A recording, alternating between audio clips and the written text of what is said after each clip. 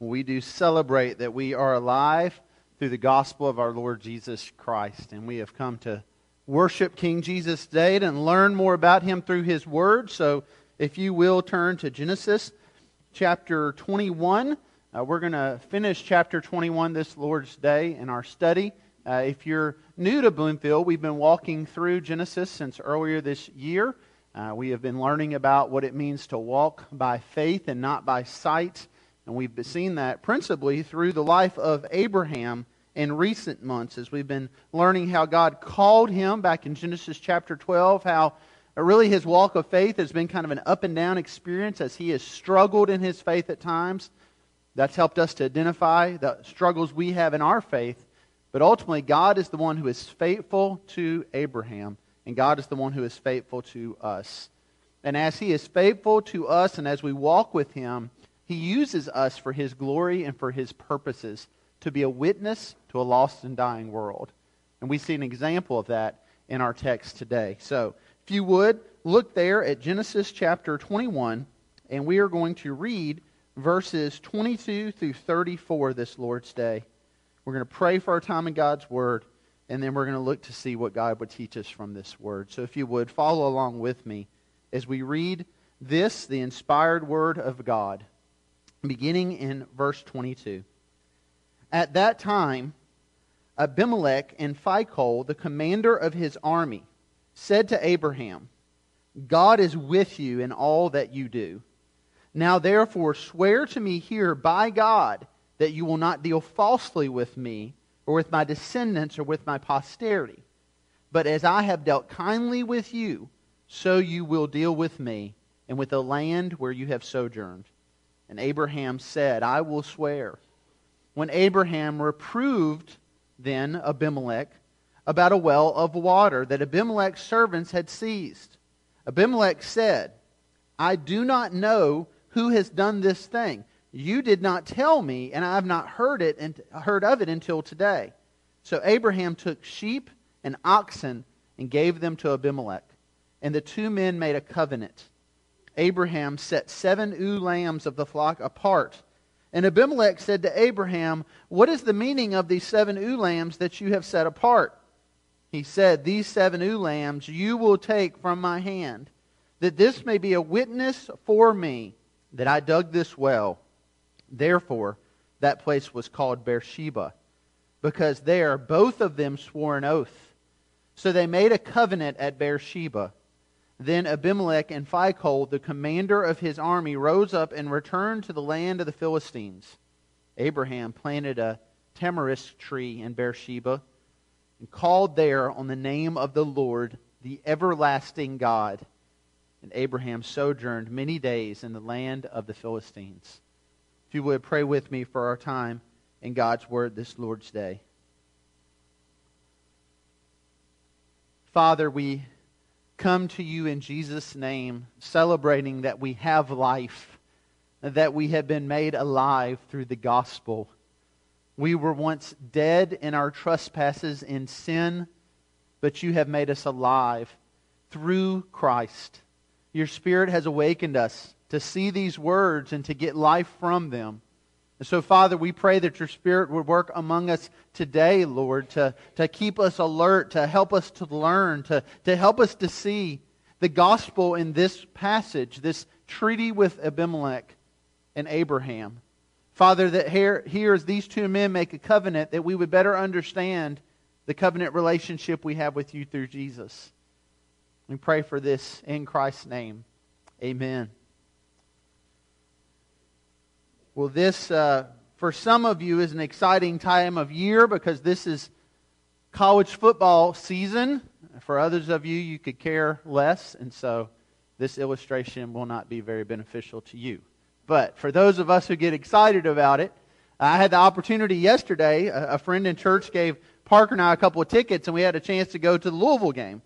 And so this was the first college game we had been to in a little while, and so we were sitting there, and as I was sitting there, we got there a little bit early, and we were watching the teams practice and everybody get ready. I couldn't help but notice all the messages coming at us as that game was about to start. There was the The big scoreboard, which now if you see a scoreboard, the score is just a really little part of the scoreboard. There's this huge screen, and the whole time it's just communicating messages to you. There's advertisements on there. There's, text this number and receive a coupon.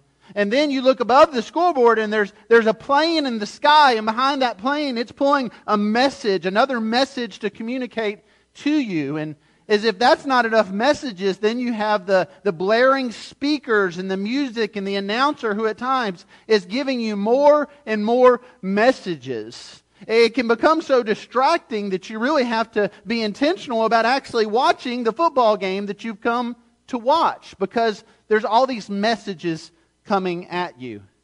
I couldn't help but think as I sat there and I saw tens of thousands of people and I saw these messages coming out to them, thinking, Lord, how is it that you might communicate a message to these people? If you ever wonder what preachers think about at football games, this is where we go. And how can we communicate to people? And I thought, the Lord could easily communicate the gospel over this billboard. The Lord could easily communicate the gospel in the sky. He wouldn't need a plane or a banner. He could write it in the clouds. He wouldn't even need the speakers, for His voice from heaven could overwhelm that crowd. God could do all kinds of things to communicate a message to those people.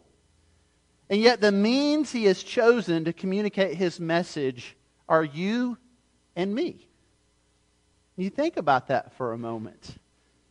God could communicate in His own way with every living person today through any means He chose. And the means He has chosen, the means He has called us to, is us, you and I, men and women and children. We are the means through which God communicates His message. And as you consider that, that's a very humbling thing, because He doesn't just use those of us who feel that we are worthy of being used. He uses those of us who struggle, those of us who have failed Him. We see an example of that in the text today, as you see Abraham as a witness of the one true everlasting God to Abimelech, a pagan ruler.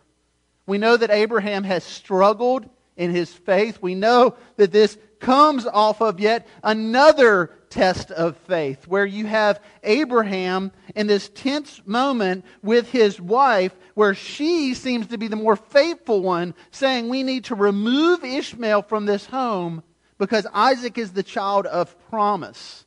And as I shared last week, I think that's a crisis of faith for Abraham, because for him, Ishmael was plan B. Ishmael was a backup plan. In fact, he wanted Ishmael to be plan A at times. But God is removing from him all things that might distract him from the walk of faith and the promise He's called him to. And we see Abraham struggle. We've seen him struggle over and over again, and yet he is the means through which God will proclaim His glory to a lost people. And friends, we are the means through which God proclaims His glory to a lost people. And so as we look at this passage today, I want us to look at it in the context of God using us as His witnesses to others, and how we see God using Abraham as a witness here to Abimelech and to others, in hopes that we can better see how God uses those of us who struggle and those of us who have failed, even us, for the glory of His name. We'll begin by looking at point 1 there in your notes, which is simply this: our walk of faith is a witness to others. As we walk in faith with God, this is a witness to other people. We see this here with Abraham. Now, Abimelech is a familiar name because it's just a couple of chapters ago that we saw Abraham's dealings with Abimelech. If you remember that passage, essentially, you have Abraham struggling with something he had struggled with when he was first called to leave the land of his fathers. And he struggled with this then with Pharaoh. And the struggle was this: Abraham feared that whenever he entered into a new land, that the ruler of that land would kill him to marry Sarah, or to take Sarah into their home, into their harem, whatever the case might have been. And so Abraham made an arrangement with Sarah, even back in Genesis chapter 12. Whenever we come to a land where this might be a threat, I want you to tell them you're my sister, and only my sister, not my wife, in order that it may go well with me. And so this happens back in Genesis 12, and then a couple of decades go by, and then Abraham struggles with this same sin and same temptation with Abimelech in Genesis chapter 20. If you remember that passage, Abimelech's response to him comes because the Lord comes to Abimelech. And the Lord tells Abimelech, listen, this thing you did that you didn't realize was a sin, I'm going to take your life unless you repent from it. And we talked about how sometimes we excuse ourselves in saying, well, I didn't know what I was doing was wrong. And yet we see God very much is still saying, well, it doesn't matter if you knew or not, Abimelech. Your life is mine unless you turn from this wicked thing. And so Abimelech does that. We also saw in that passage that God had brought a curse to Abimelech's house over him and all the servants of his house, where all of the women were unable to get pregnant. God had closed up their wombs because of this evil thing Abimelech was a part of by bringing Sarah into his home. And so once he repents and relents and returns Sarah to Abraham, Abraham actually gives Abimelech a blessing. And so you've got this picture here of really a faithless Abraham and a pagan king. And at the end of it, the pagan king obeys God better than the prophet of God. And then this faithless prophet blesses this pagan king. That's the last picture that we had with Abimelech and Abraham. We know now that a few years have passed because Genesis 21 verse 22 comes on the heels of Isaac's festival where he's been weaned, which this would have been when he was a few years old. And so during these years, something has happened. Abimelech has seen something about Abraham. Abimelech has witnessed something about Abraham. And what I believe it is he's seen is his walk of faith. But in that, I don't think that Abimelech is taking note of how faithful Abraham is. Abimelech is taking note of how faithful Abraham's God is. And that's an encouraging word to us as we seek to witness today. Because you and I tend to think that our ability to witness to others really hinges on how perfectly we master this whole walk of faith. And so if I'm really strong in my faith, and people can see that in my life, then I can tell them about God. Then I can tell them about the gospel. And so then when we struggle in our faith, when we fail in our faith, we say, well, who am I to tell them? Because I'm struggling here, and I can't talk to them about my faith when I struggle so bad in my faith. And then we just kind of shut down and we don't witness at all. And yet I think our mindset's all wrong if we think our witness to others completely hinges on our ability to perfect the Christian life. Because, friends, none of us can perfect the Christian life, and that's why there is a Christian life. Because there's one perfect one who's gone before us, and His name is Christ Jesus. And as we walk in faith with Him, our call as a witness isn't to put our faith on display. It's to put the one in whom we have faith in on display. It's not to stand up and say, look at me in my faith. It's to stand up and say, look at the one in whom I have faith. There's a difference between those two things. But sometimes I feel it's our story that we're more interested in telling than it is His story. See, my goal as a preacher is for you and I to learn more about God's story.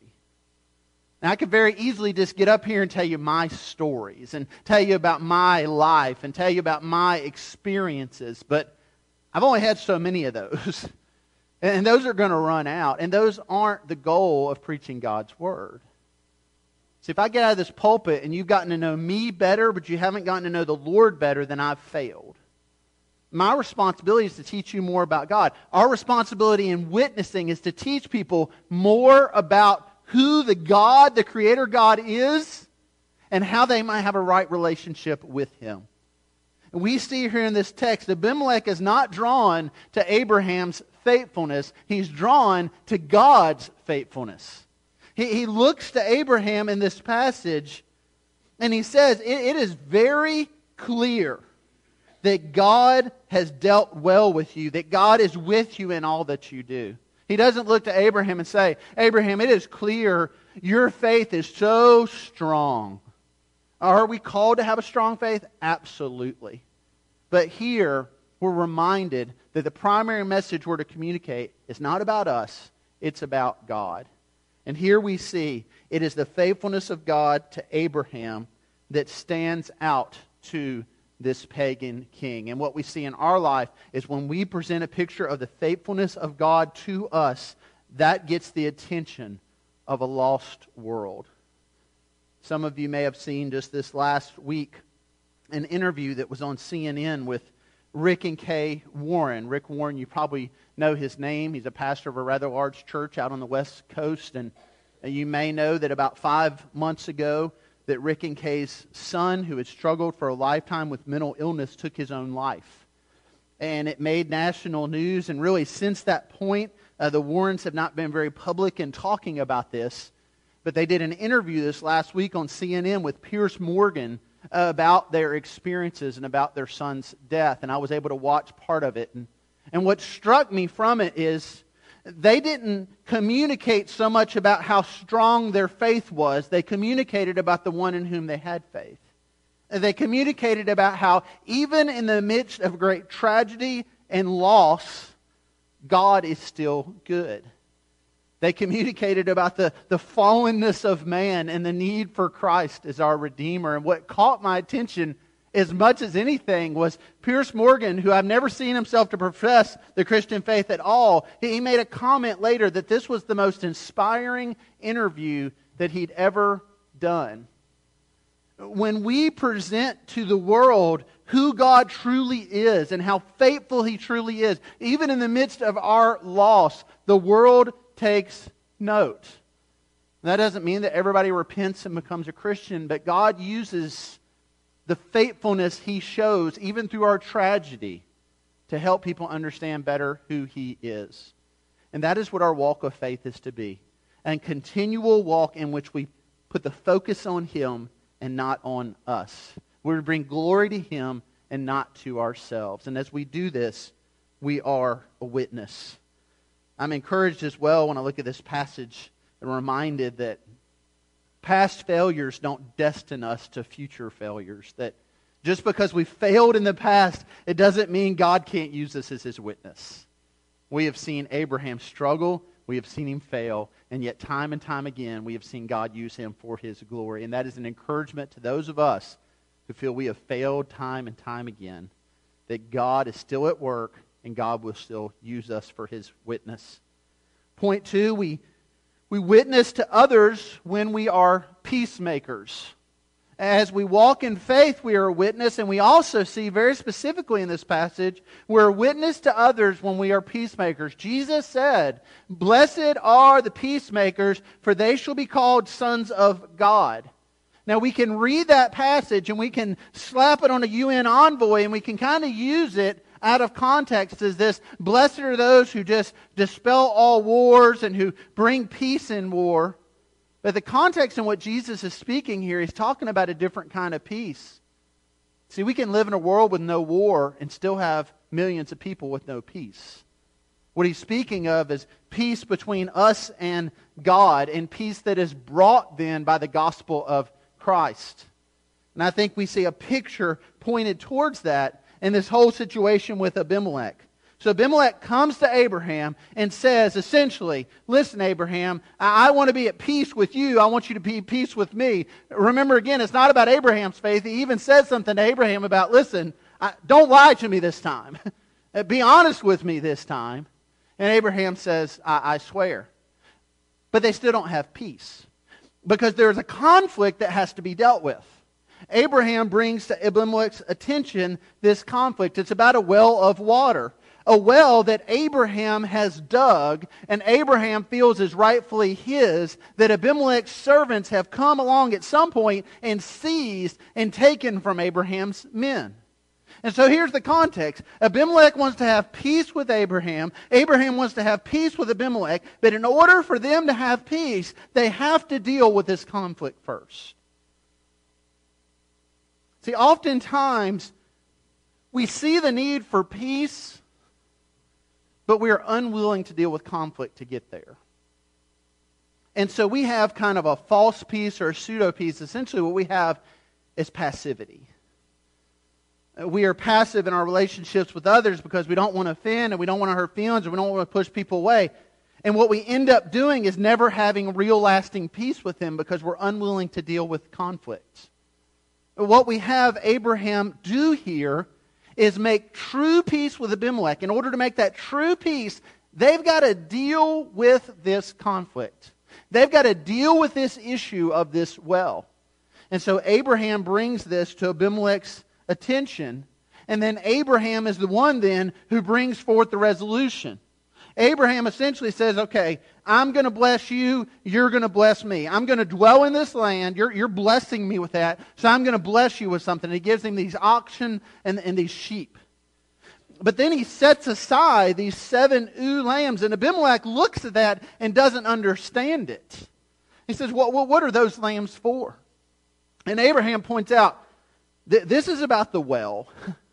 We got to settle this issue with the well. Now, notice the chain of events here. It's Abraham's well that Abimelech has taken. So Abimelech is the offender. And so you would think it would be Abimelech then who would say, oh, I didn't know. Here, let me give you something, Abraham. But that's not what happens. Abraham essentially says, the well is mine, so you need to return it to me. And Abraham, whose well it was to begin with, pays Abimelech for it. Abimelech is the offender against Abraham, and yet it is Abraham who pays the cost for the offense. Friends, this is a picture for us of the gospel. We have offended God in our sin. The Scripture says all have sinned and fall short of the glory of God. The wages of sin is death. We stand before a holy God indebted to Him because of our sin. We are the offender. We should pay the price. And yet what does the gospel show us? God pays the price of our debt through His Son, Jesus Christ. Not 7 ewe lambs, but one sacrificial lamb who goes to the cross for us. There is conflict between us and God because of our sin. God does not passively look at our conflict and say, well, because I love you so much, you're forgiven. No, God initiates dealing with the conflict by making sure it's reconciled so that we can be in a right relationship with Him. And then He calls us to make peace in the same way. And so we make peace by dealing with conflict so that there might be resolution, because that's what the gospel teaches us. And when we try to make pseudo-peace by ignoring conflict and being passive, that is anti-gospel. That's not what the gospel preaches. Now let me make a note here. On one end, we shouldn't be passive. On the other end, we can't be so aggressive about dealing with conflict that we're like a bull in a china shop. That's anti-gospel as well. So some of you might be thinking, well, Pastor, I'm not passive at all. In fact, I'd love to know about a conflict so I can deal with it right now. And you just run over people. Well, that's not the gospel. The gospel is speaking the truth in love. The gospel is God showing us grace and mercy that we might have right peace with Him. The gospel is, blessed are the peacemakers, for they shall be called sons of God. But we can't have true, lasting peace unless we deal with conflict. And there are so many applications to that. There's the application of you looking at your life and considering, have you offended someone you need to go back and deal with? Has someone offended you and you just kind of passively ignored it and you need to go back and deal with that because God has dealt with us. God has made peace with us. And one of the greatest witnesses we can have to a lost and dying world is to say, I need to come seek forgiveness from you for this offense I've done against you because God has forgiven me of a greater offense. And because He's forgiven me, He's called me to go out and forgive others and go out to seek forgiveness of others. See, when we resolve conflict in that way, we are a witness to others about the gospel of Jesus Christ. We see a picture of that, I believe, here in this text, this Lord's Day. As Abraham is a peacemaker, Abraham, who struggled so much in his faith, sees the need to deal with this issue in order to have lasting peace with Abimelech. And because they deal with this, he has lasting peace. In fact, at the end of the chapter, we're reminded that he sojourned many days in the land of the Philistines. In fact, Beersheba, a place that we will come to identify with Abraham, that name is rooted in the well of oath. The place where this oath was made over in a well. A place where this conflict was settled. A place where lasting peace was given. As a symbol, as an example, as a picture of an even greater peace that Abraham, who we refer to as a friend of God, who is made righteous by God, the peace he has with him. We have peace with God, and we are called to then have peace with others, and that is a witness. Point 3, we witness to others when we worship God. We witness to others when we worship God. This passage concludes by Phicol, the commander of the army of Abimelech, and Abimelech himself leaving and returning to their land. And then in verse 33 and 34, we have this picture of Abraham worshiping God. It says he planted a tamarisk tree. A tamarisk tree was pretty common in this area because it was a tree that grew to about 30 feet, and it had very soft branches and leaves. And so it did a number of things. One, it provided shade. It provided kind of shelter. It provided provision. This is what animals could eat, these limbs and these leaves off this tree because they were soft. And Abraham plants this tamarisk tree as a monument to God. God who is the true shelter. God who is the true provider. God who had provided for Abraham time and time again. In fact, he calls on the name of the Lord as the Lord, the everlasting God. Abraham planted that tree knowing that tree is not going to last forever, but it's to represent a God who is. A God who always has been, a God who always will be. A God who in His great providence and plan has called out Abraham from the land of his people and made him righteous and put him in faith with Him and called him to live for His glory. Abraham is long dead today, and that tree is probably long gone.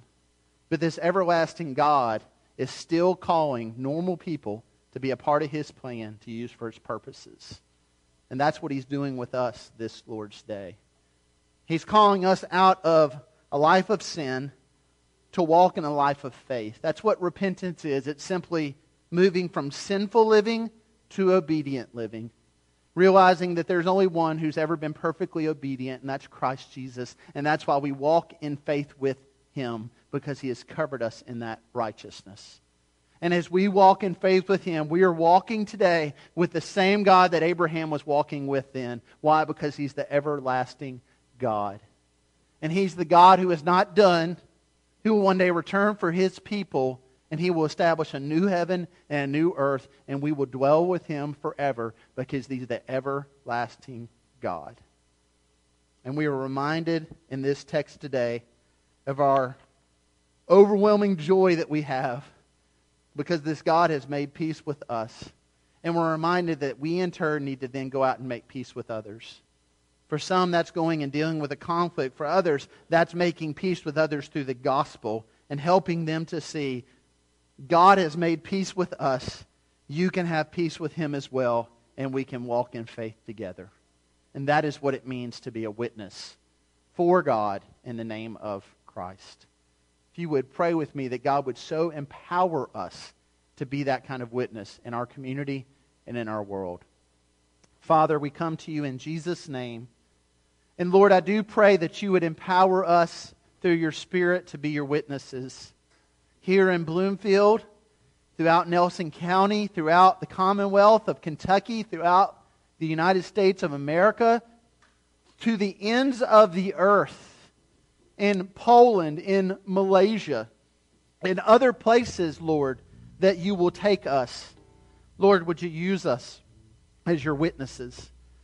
Would you help us to point the focus on you and not on ourselves, that God, they might see your faithfulness to your people?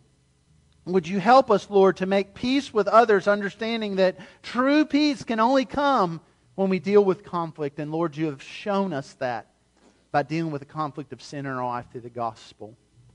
And Lord, in response, would you help us to worship you? We have a picture here of Abraham worshiping. And Lord, our worship is a witness to others, not just as we gather today, but Lord, as we leave this place, help us to sing praises to your name every day, that might be a witness. And Lord, as we are a witness, would you draw people to faith through Jesus Christ? Lord, if there's any here today who's yet to respond to the gospel in faith and repentance, Lord, would you draw them to that today? Call them to repentance. Lord, for those who have, would you strengthen them this Lord's Day to walk in faith? We pray for this in Christ's name. Amen.